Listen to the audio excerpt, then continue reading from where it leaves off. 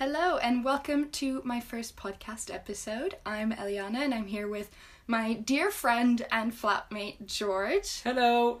So, we live together in Exeter and we're lucky enough to be able to watch many movies together and have many discussions and not very many arguments. Surprisingly, not yet. Similar taste, haven't we? Very similar taste. Maybe at the end of this episode. Yeah. So, today we're going to be talking to George about his top 5 favourite films, why he loves them, what he loves about them, and just share his love for movies. So, without further ado, do you want to give us your number 5 pick? Absolutely, yeah. So, I'll start by saying that I feel like I've taken this more seriously than most people would take naming their first 5 movies, because I'm a bit of a saddo. And I have thought about it strategically, and the list has changed a few times, but I have now thought about a top 5. So you just want the 5th pick at the moment? Yes, so we'll work our way up. Okay, so at number 5, and one that we've watched very recently, is the classic that is The Godfather. So, if I'm not mistaken, you really do like gangster movies. Yes, so this will be a trend that we'll see as we go on with the with the podcast, because when I say I thought about it strategically, I've almost planned my top 5 in genre as well. So I've made sure that I pick one Didn't know that. from all of my favourite genres, because I have very specific favourites among the kinds of films that there are. Mm-hmm. And gangster movies is one that I absolutely love. I've always been obsessed with the mafia and stuff like that. I remember, did you have to do an EPQ? Do you know what an EPQ is? I know what it is, but we didn't have to do that. Didn't have to do them. Well, any listener that did have to do an EPQ, I did my EPQ on the differences between the mafia in real life and how it was portrayed in The Godfather. So Really? Yeah. So it's been a long. And how old are you when you do an EPQ? Is it? Oh God, I can't even remember. It's I think it's first year of sixth form. I think. Okay, so for my foreign friends, that would be grade 11, so 17 years old, Yeah, about roughly? 17. Yeah, definitely about that age. And I remember the comment. I didn't do very well on it, by the way. So it wasn't exactly a sign of my expertise, because I remember my professor saying to me, or my teacher, not professor, saying to me, it would have been really good, George, if you'd actually tried. Oh. Yeah, which is a bit of, which is a put down. But coming back to The Godfather, so yeah, it's been a long love affair with gangster films, and even though this is a top 5, I have to say that the last minute change was to replace Goodfellas with The Godfather, and Goodfellas would be number 6. Honourable mention, because they're so interchangeable. So why did you bump it down? I just think, I mean, from a purely cinematic, the whole package sort of perspective, I think The Godfather is a better film. But then I feel like that's not even an insult to Goodfellas, because I think a lot of people would argue when it comes to the whole package of a film, The Godfather beats almost anything. Yeah, that's just true. in terms of, I think it is widely considered to be the greatest ensemble cast of all time. Like, every actor just nails it in every single scene. All of the actual directing behind it, the script is electric. Yeah, the whole thing is it's known as being an absolute classic, and so it just pips Goodfellas. But again, they're really close. Just rewatching it again, it feels very much like every loose end is tied at the end. Just everything has a really natural and fulfilling conclusion, which I think when you have a movie with a lot of violence, it can kind of pry away from that. But it does feel like a really kind of whole movie, if that makes any sense. Yeah, the character development, that's probably its outstanding attribute, and that you follow Michael through the whole journey in terms of not wanting to get involved and being actually quite honourable, and obviously a war vet, so from the audience's point of view, someone we associate with being good, and then obviously we see him go to the dark side and turn to the dark side in the most... I think that's what I probably enjoyed most this time around, because I think my brother really loved it growing up when I was kind of younger, so I was more just keeping up with the plot, and I didn't really like it that much the first times I watched it, but this time, and I think because when we were watching it, we picked up on different like acting choices, and you can really notice him kind of turning into this more kind of evil and person who just like demands more from everyone, which I think was really, really cool to see. There's a brilliant moment for anyone that's seen it where he's at a dinner with the Turks a lot. So yeah, and I mentioned it at the time because, and in fairness, I think this is taken from a YouTube video, so this is not this isn't something I've come up with myself, but there's a close up on Al Pacino's face, and a train sound is heard, and his eyes flicker like 50 times in 30 seconds or something, and he communicates the whole decision of, am I actually going to do this, and am I going to make this decision about my life so perfectly. It's brilliant acting. It's not the only piece, but that in particular stands out as a moment of just brilliant character development shown perfectly by obviously a brilliant actor. Yeah. In all honesty, I really don't like gangster movies. It's just something that, obviously I can tell when a movie's good, but it's never something that I'll kind of sit down and be like, oh, you know what I want to watch today? Good old gangster movie. It's just, none of it appeals to me, and I just kind of, maybe I'm just too good for it. I don't like bad people doing bad things. But I do really appreciate The Godfather, and the music in it I really like, and that's something me and my family used to listen to, which is a bit weird, but hey ho.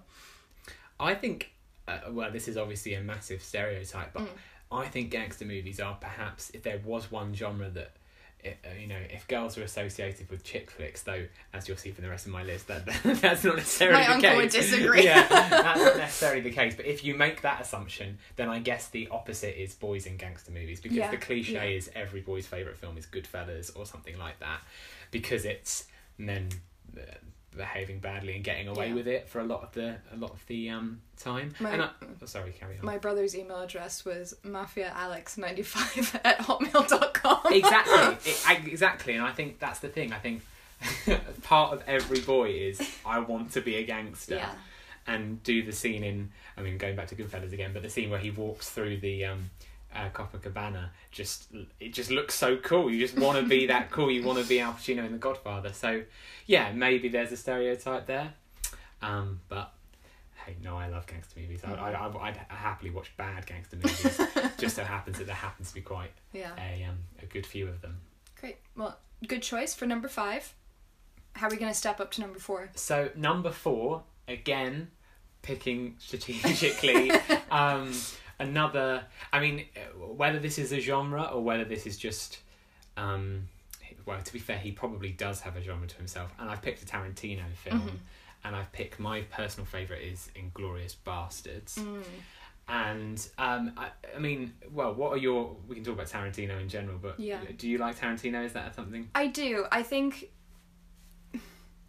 I love how stylistic all his films are, and what I appreciate is you can tell that he loves what he's doing, and he's very unabashedly himself, which is what you can see in all the interviews and everyone kind of calling him an asshole, but he just makes movies that he wants to make. And I think I really appreciate his use for Kill Bill, which has an interesting narrative structure, and then obviously Pulp Fiction, which has this non-linear narrative.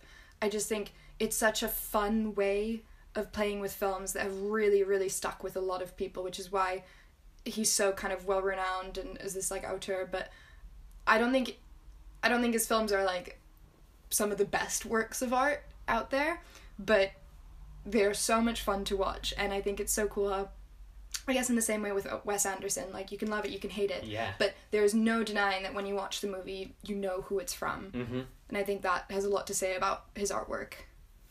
Yeah, I completely agree. The thing I'm glad that you didn't say, and if anyone has this critique of Tarantino as well, you're missing the point, is that when people say, oh, it's just the violence and it's overwhelming. That's just not what it's. Well, it may be what it's about for some people, and if you really, really like that, then fair play. But the genius that I think, the special thing that Tarantino's got is his script writing. And as someone who is obviously interested in writing and script writing in general, he's sort of a master of that, and he's probably, he's known for dialogue. I can't think off the top of my head someone that writes dialogue in such a distinctive way. Tarantino dialogue is its own thing, and the a side effect of that, or the ultimate accomplishment that he gets by doing that, is iconic scenes. And the reason that I picked Inglourious Basterds, but it applies to all of his films, is that where this could be a criticism and a compliment to Tarantino, is that his films sometimes feel like they're just a roll call of brilliant scenes rather than one coherent film that is brilliant in its own right, like The Godfather, for example, which would be an example of the opposite. So the first scene of Inglourious Basterds is my favourite scene ever, probably. I love it so much from a screenwriting point of view. Do you want to just briefly describe it? Yeah, so you open on a farm in France in about, well, it's during the war, so about in the 1940s. And you see an SS truck pull up. The farmer sends his daughters away into the house, washes up, and then Christoph Waltz, who plays Hans Lander, amazingly, one of the best performances ever, comes in and is like overly pleasant, actually, and that's the genius of it. He kills with kindness, like he's so friendly, but manages to sort of hint at the real sinister edge behind him, and they have a conversation. And what's really clever about it is that Tarantino sort of uses little tricks. So at first they talk in French, obviously it's in France, but then they actually make mention of the fact that they can both speak in English, and would you mind? So then they switch to English. I really do love that kind of seamless, instead of, oh, it just so happens that everyone seems to speak perfect English. Exactly, yeah. Exactly. And in a lot of films, they wouldn't even address it. They're just saying, well, most people in the world speak English, with the film's in English. But he doesn't have that. It's almost like a mini wink at the audience of, we're going to make this in English now for your viewing pleasure.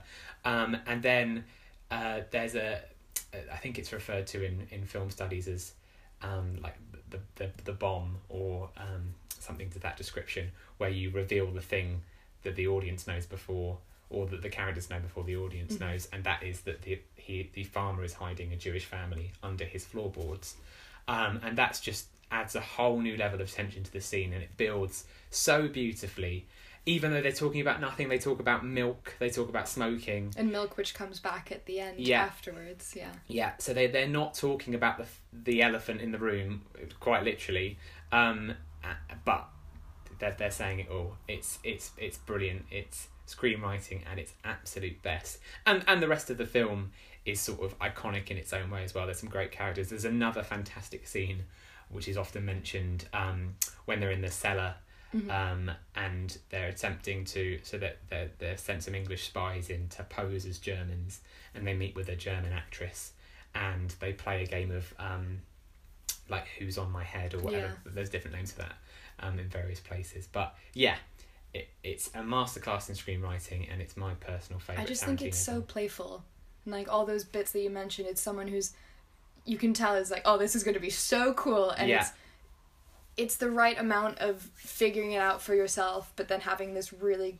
cool visual payoff afterwards. So it's not just dialogue heavy. You've got like really fun visuals, and obviously all the violence to kind of please the masses.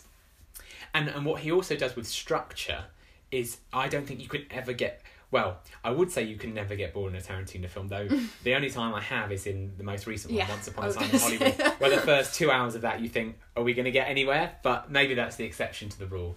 But in the episodic structure ones that he does, like Inglourious Basterds, because he literally says chapter 1, chapter 2, and they're totally different. You think, oh, how are these related?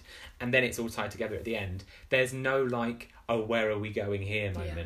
You're just fascinated by the thing that's put in front of you. So yeah, master of structure, master of screenwriting. I just really what can't the man do? Yeah, I just really like Tarantino, and one of his films had to be in my top 5. I feel like it's also worth mentioning, when you said that you're really interested in screenwriting, do you want to briefly talk through your degrees? And yeah, so I did English as an undergrad. And this year I'm doing creative writing, hence the particular interest in the art of screenwriting, or the writing behind the screen.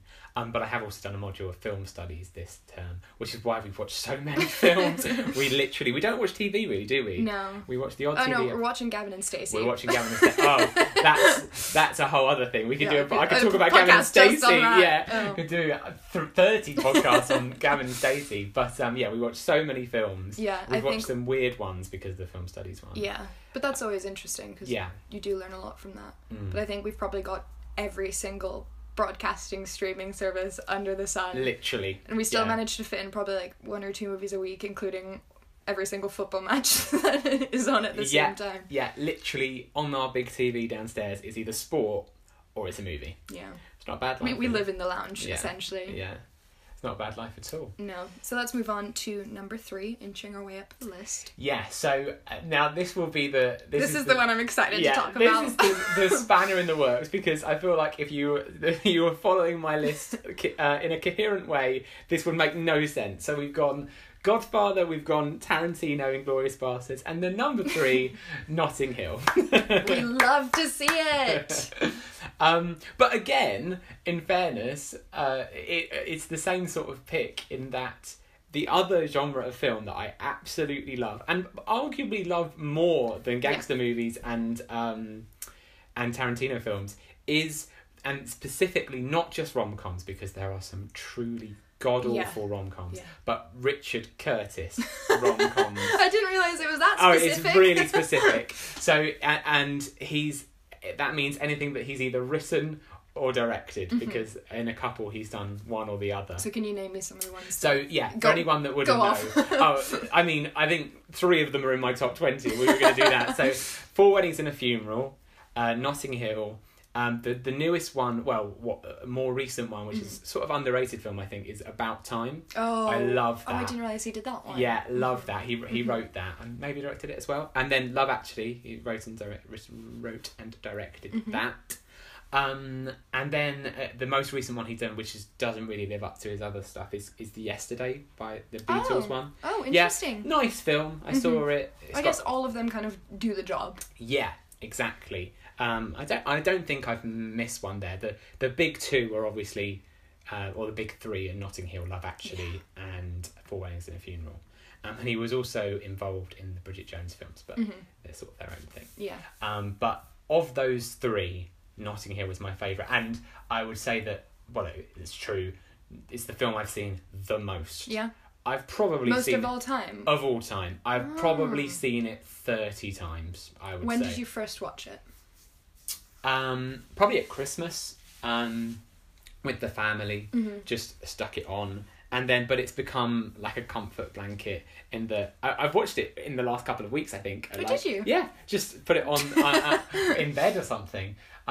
Because if your relationship with film can almost take on a life of its own, and I know it word by word. I honestly do. There's one scene where he goes to the hotel and he pretends to be a journalist so he can talk to Horse and Hound. Yeah, Horse and Hound. Yeah, and that whole exchange, I'm like saying it with Hugh Grant, and I think the appeal of the Richard Curtis rom-com is that I actually just want to be Hugh Grant he is Notting Hill. So charming in that movie. I've seen it before. I've seen it several times before. I knew I liked it, but kind of on paper, you're kind of going into it like, okay, it just seems like it could be a shitty love story where obviously you've got like the celebrity, the American, and then the British man who's a bit like goofy and silly, but oh my god, what he does with it is amazing. The minute he starts speaking, everyone just falls in love with him.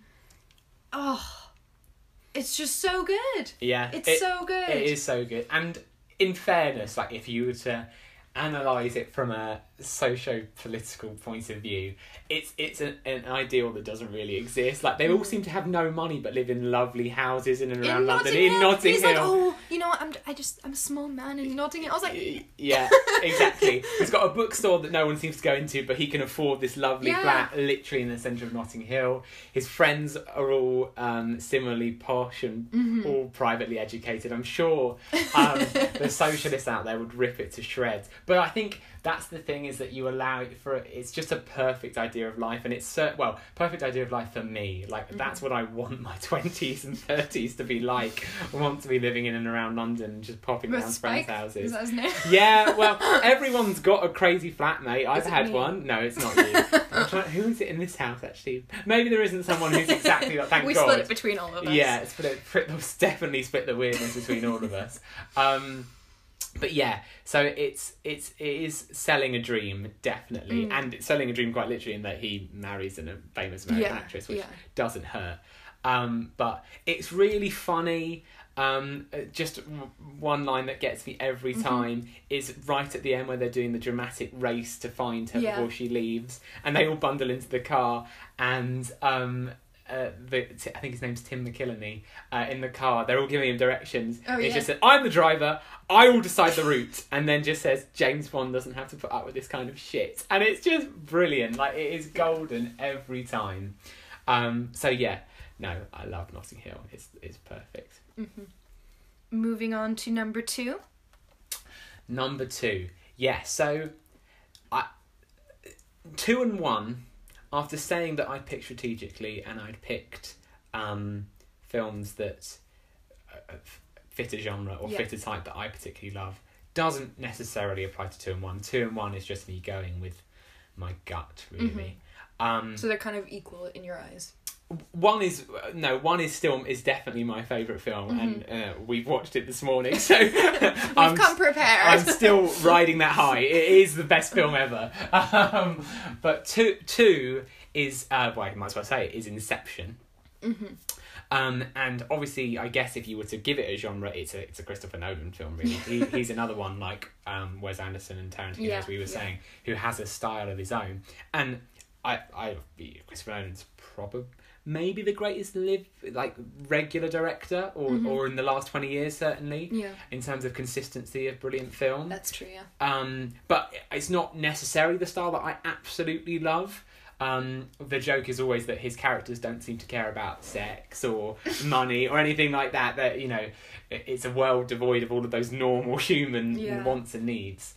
But Inception, and the thing I would say about Inception is that for most of these films, and for most films in general, is that people rewatch stuff because they love it and it's like a comfort blanket and you become associated with it. With Inception, every time I watch it, I'm like, oh my god, you notice something else. It honestly has to be seen at least 3 times before you grasp it. There's so much depth in all of his movies. It's mad. I mean, the guy is an actual genius just in terms of how his mind works. I don't know how he even is able to go to the possibilities. And he seems each movie that he comes out with, it's this new kind of concept that you think, oh, it can't be kind of dissected that much, or like how far can he get into it? And then 2-3 hours later, you leave completely like shook to your core. Yeah. And you know, The Dark Knight is obviously another one that people absolutely love, and I absolutely love. The reason that Inception gets my one? And it's one particular moment that you know, takes it and just gets me every single time, and that's the closing sequence. I think it's the best closing sequence to a film ever. It's my favourite. So we see them land in an unspecified airport, and the music, a piece of music called Time by Hans Zimmer, which, this is so embarrassing, but you know, everyone gets their Spotify Wrapped. It was my most listened song of 2020. That is so uncool, isn't it? Like, I don't know what it should be, like Blinding Lights by The Weeknd or something like that. Hans Zimmer is, I wouldn't be surprised if he was on many people's kind of top artists. I think when people listen to soundtrack stuff, they kind of gravitate towards him because everything he's done is so iconic. And this piece of music, Time, I mean, clearly I like it. I listen to it more than any other song. Fan. It doesn't sound right, but actually I can believe it because I like to have it on in the background because it's sort of motivational and stuff. So it builds so slowly, so you can barely hear it at the beginning, and then it just rises and rises in volume and in depth of the actual music. As you follow Cobb as he goes home, sees Michael Caine, and then we actually see for the first time in the film his kids' faces. And I actually, when I watched it, not for the first time, I don't really remember watching it for the first time because I feel like most people's reaction is, what? What? So I don't remember having a strong reaction the first time, but I can remember so clearly being at a friend's house in Is this Cornwall. The first time you watched it? I think maybe the second, because I don't really remember the first time. And we were watching it in a room full of like 4 boys or whatever. Not normally the site for emotional catharsis or reaction. But I was just so like overwhelmed, and it wasn't so much tears. Yeah. I mean, number one, that gets me with tears, but it was just, I was like, you know, I felt ready to fight a war, you know, anything. I was the feeling of being emotionally overwhelmed, and then when he spins the top, and it just probably one of the most famous shots from that movie. Genius. Yeah. And it just tips a little as you think, what does that mean? Yeah. And I mean, we can go into the... I remember researching ages after I watched it, being like, but what did it fall? What did it stay up? Yeah. Yeah, and that's the thing. We could go on about the conspiracy theories, look them up. Everyone's got a theory about what actually it means, whether he's dreaming or not. But the thing I like is what I've heard someone say is that the point is he doesn't care, because if you look, he spins it and he walks away, so he doesn't even look. So I think that's perhaps the most important thing, that whether it's reality or he's in a dream, he's accepted it as his. I really like that it's left ambiguous. Yeah. And I appreciate movies that don't kind of spoon feed you these perfect endings, because I think art is made to make you think, and I think his stuff especially does that really, really well. And especially at the end, it's all this kind of emotion, like you said, you feel like so much, and then you're just kind of left hanging, and you need to figure out what those pieces meant.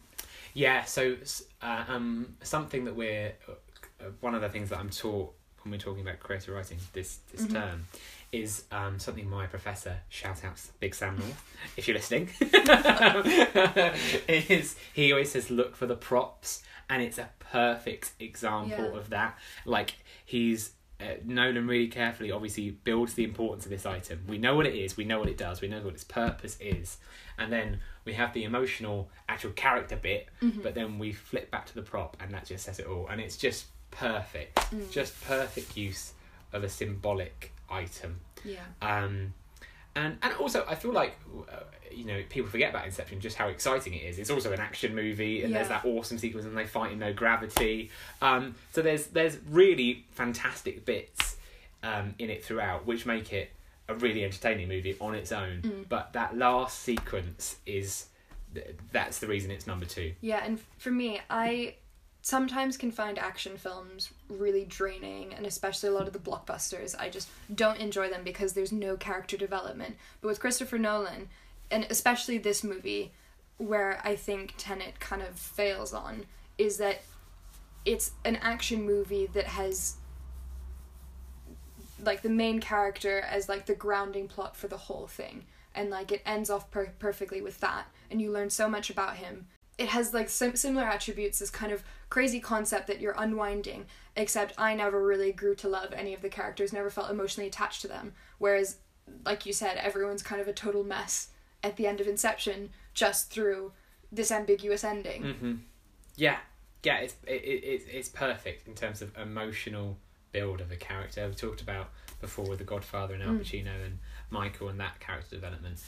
God wants to go home to see his kids, and he can't because of everything that's happened. And at the end, whether it's real or not, he does. But then, so what's brilliant is that you get that, you're like, oh, okay, we've come full circle. But then that little top is just like, well, have you though? Yeah. Have you really? So no, that ending to Inception, best ending to a film of all time.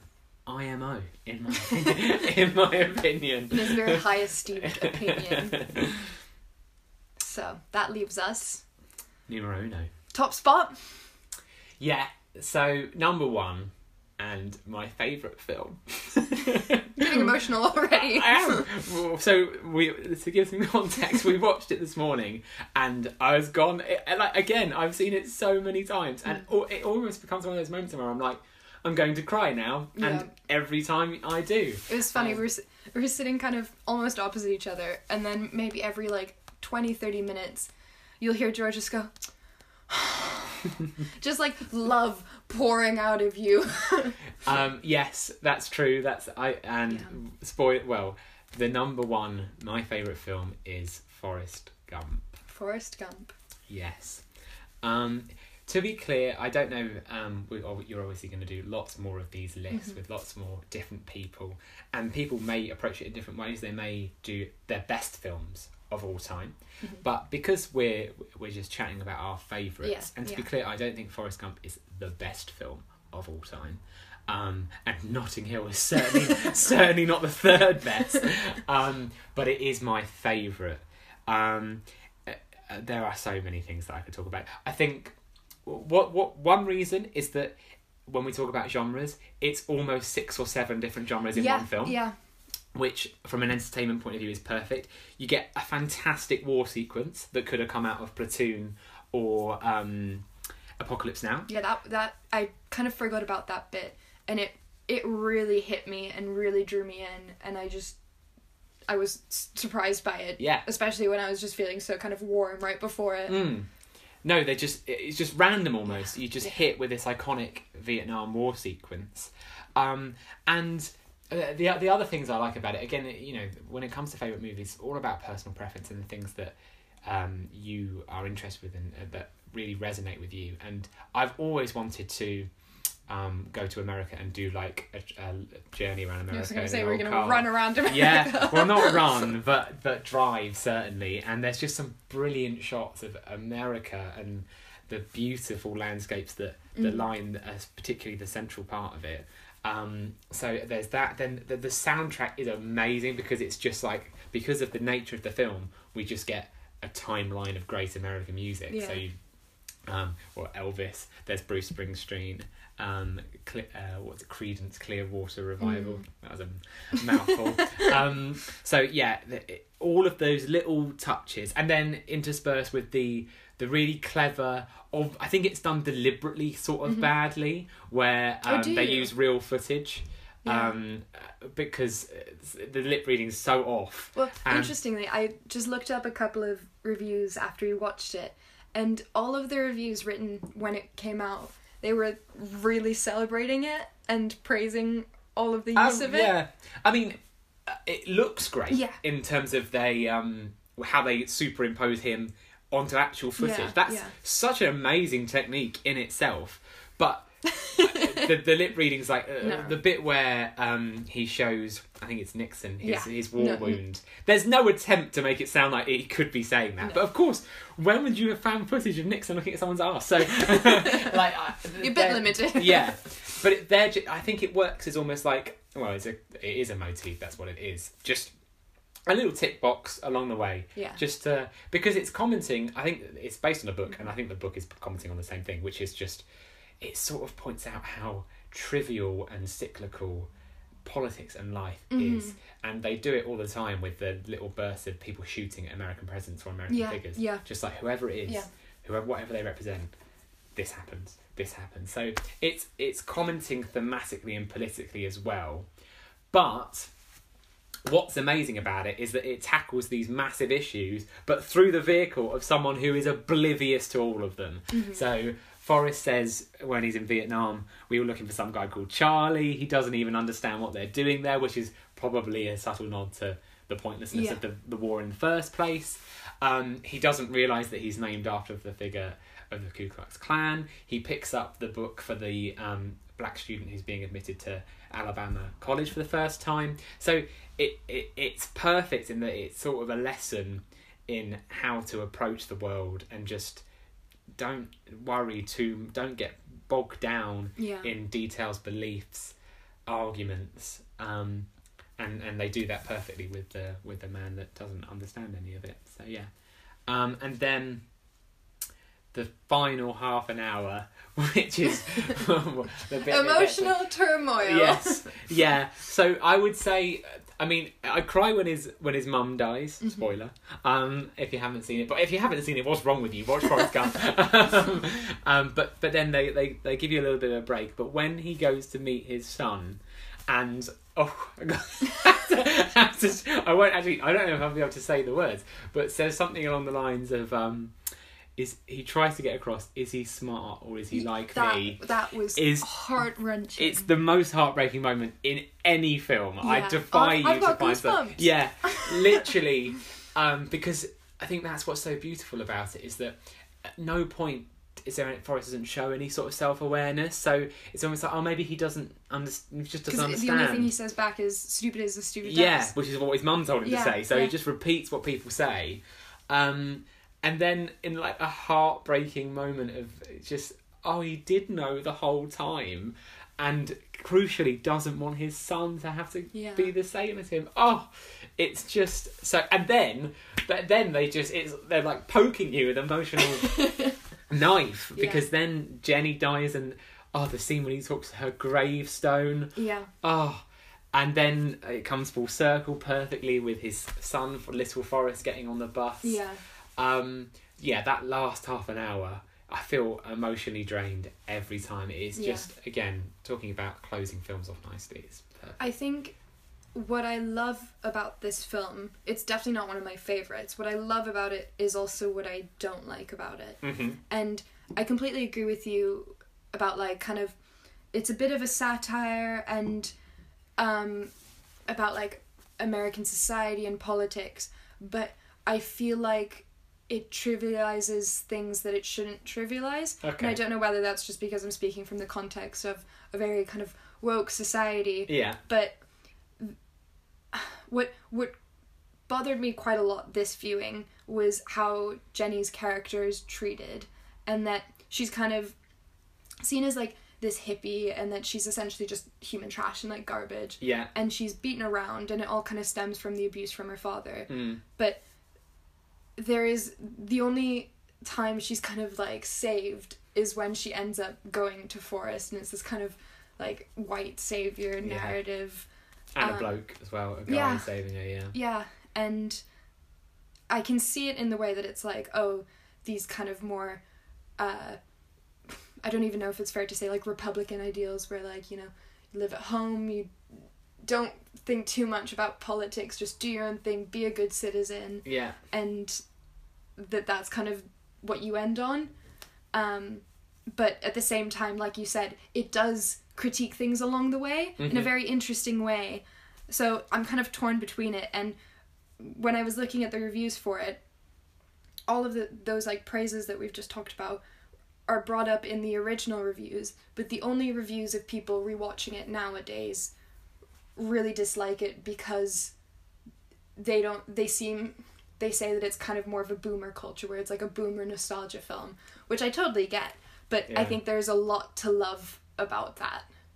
Yeah, it's selling like a clever but nonetheless still the same American dream, isn't it? Yeah. But because whilst it's funny because he doesn't care about money, he still makes loads of money. Yeah. And that just because he doesn't know about it. Yeah, and yet is still there to mow the lawn. Like, it's like, but he likes that. Yeah. But so whilst I was praising them for using Forrest to critique and to comment on stuff, they also use him to sell a dream and sell an ideal, because what they're really saying is, look, even this guy can live this perfect this perfect American life, and that it's all kind of luck that gets you far, whereas like Jenny who's working her ass off has to go into like kind of sex work, and she just dies of AIDS.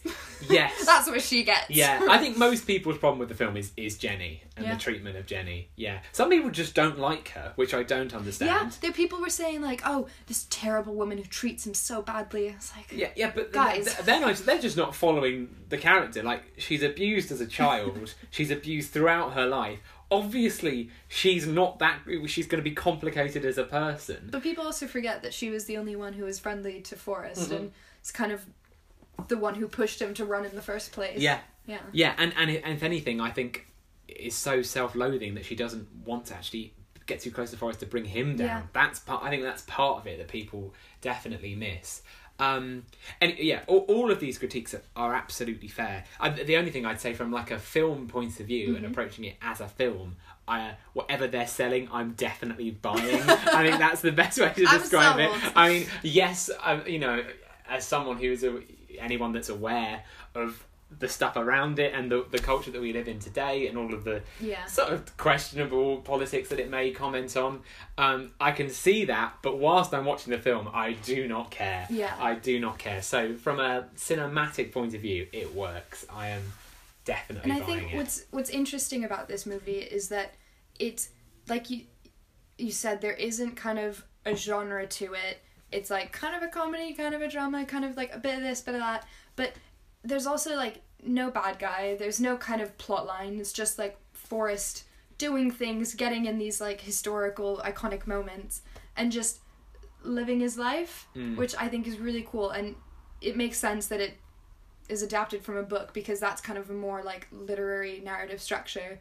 But I think when I was watching it, there's a few movies that you watch that have been adapted from books where you can tell, or like a play, like, oh, this is obviously like the original form of this was not a movie, or it's not made to be a screenplay. But this one didn't feel like that. This one felt, I never got bored, and I did think I would have. But it is quite long. Yeah, but it doesn't feel it, because I think there's so many genres that you get kind of sucked in and brought out, and the pacing fits for it, other than we were talking earlier. Yeah, the one bit they can cut is the running. There's just a lot of running. Yeah, there's a lot of running, and while I was just praising how it's nice to see lots of America, it doesn't actually serve a purpose. No, it's beautiful. Yeah, it's beautiful, yeah. And there's an amazing shot of when he's running along a lake, and there's I don't know what it's called, but like cornfield. Yeah. And it's shot from in the cornfield. Beautiful. But I love it when he finishes running, he stops running, and it's this kind of just dry road up the back, and these like whatever rock structures behind it. I think it's it's almost stunning. like the director Robert Zemeckis was like, I want to take some pretty pictures. So, I want to go travelling. Yeah. So that's the one bit that you're like, you could probably cut that and the film would still say the same in terms of message. And finally, the only other thing I want to say about it is there's a thing that sort of people say, oh, what's the point of it, I guess? Because it could be argued that it's just a pointless film, and that's fine. Lots of great pointless films.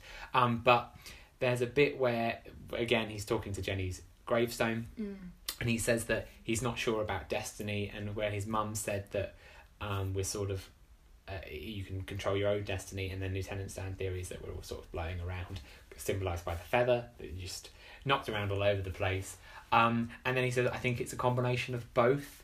And I just totally agree with that. Like, I remember the first time I heard it, I was like, yeah, that is what life is. I genuinely think that. Yeah.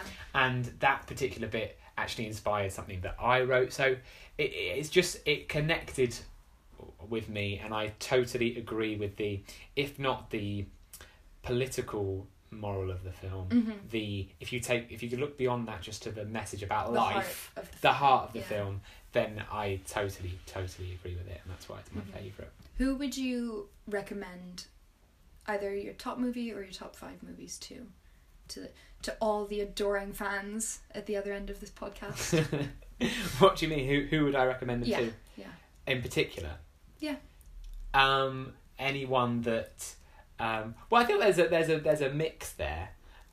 So you do have a variety pick. Yeah, and I think I have a varied film taste as well.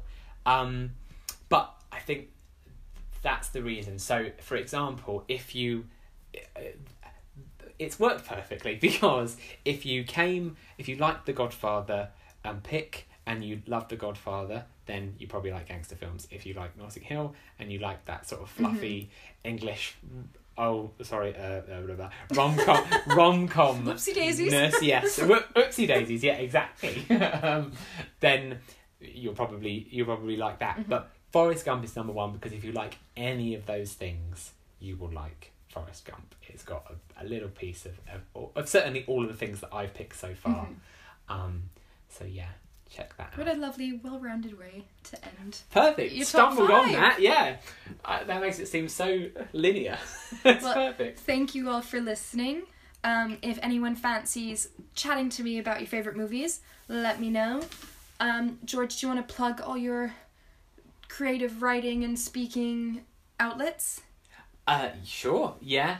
I have a blog which is under the name George F. Brown. which you can find. It's a WordPress website, but just look me up on Instagram, I guess, and you can find it all there. I write about film occasionally, also a lot of sport if anyone likes that. And if anyone likes football, I have a football podcast called Diehards and Glory Hunters. I don't know, on a Venn diagram of people that like cinema and people that like football. I can tell you maybe, most of my friends probably isn't exactly, the correct but if there happens to be one or two of you that fall in the middle, check it out. Can confirm it's a good time. Well, thank you so much. Thank you for having me. I very much enjoyed it.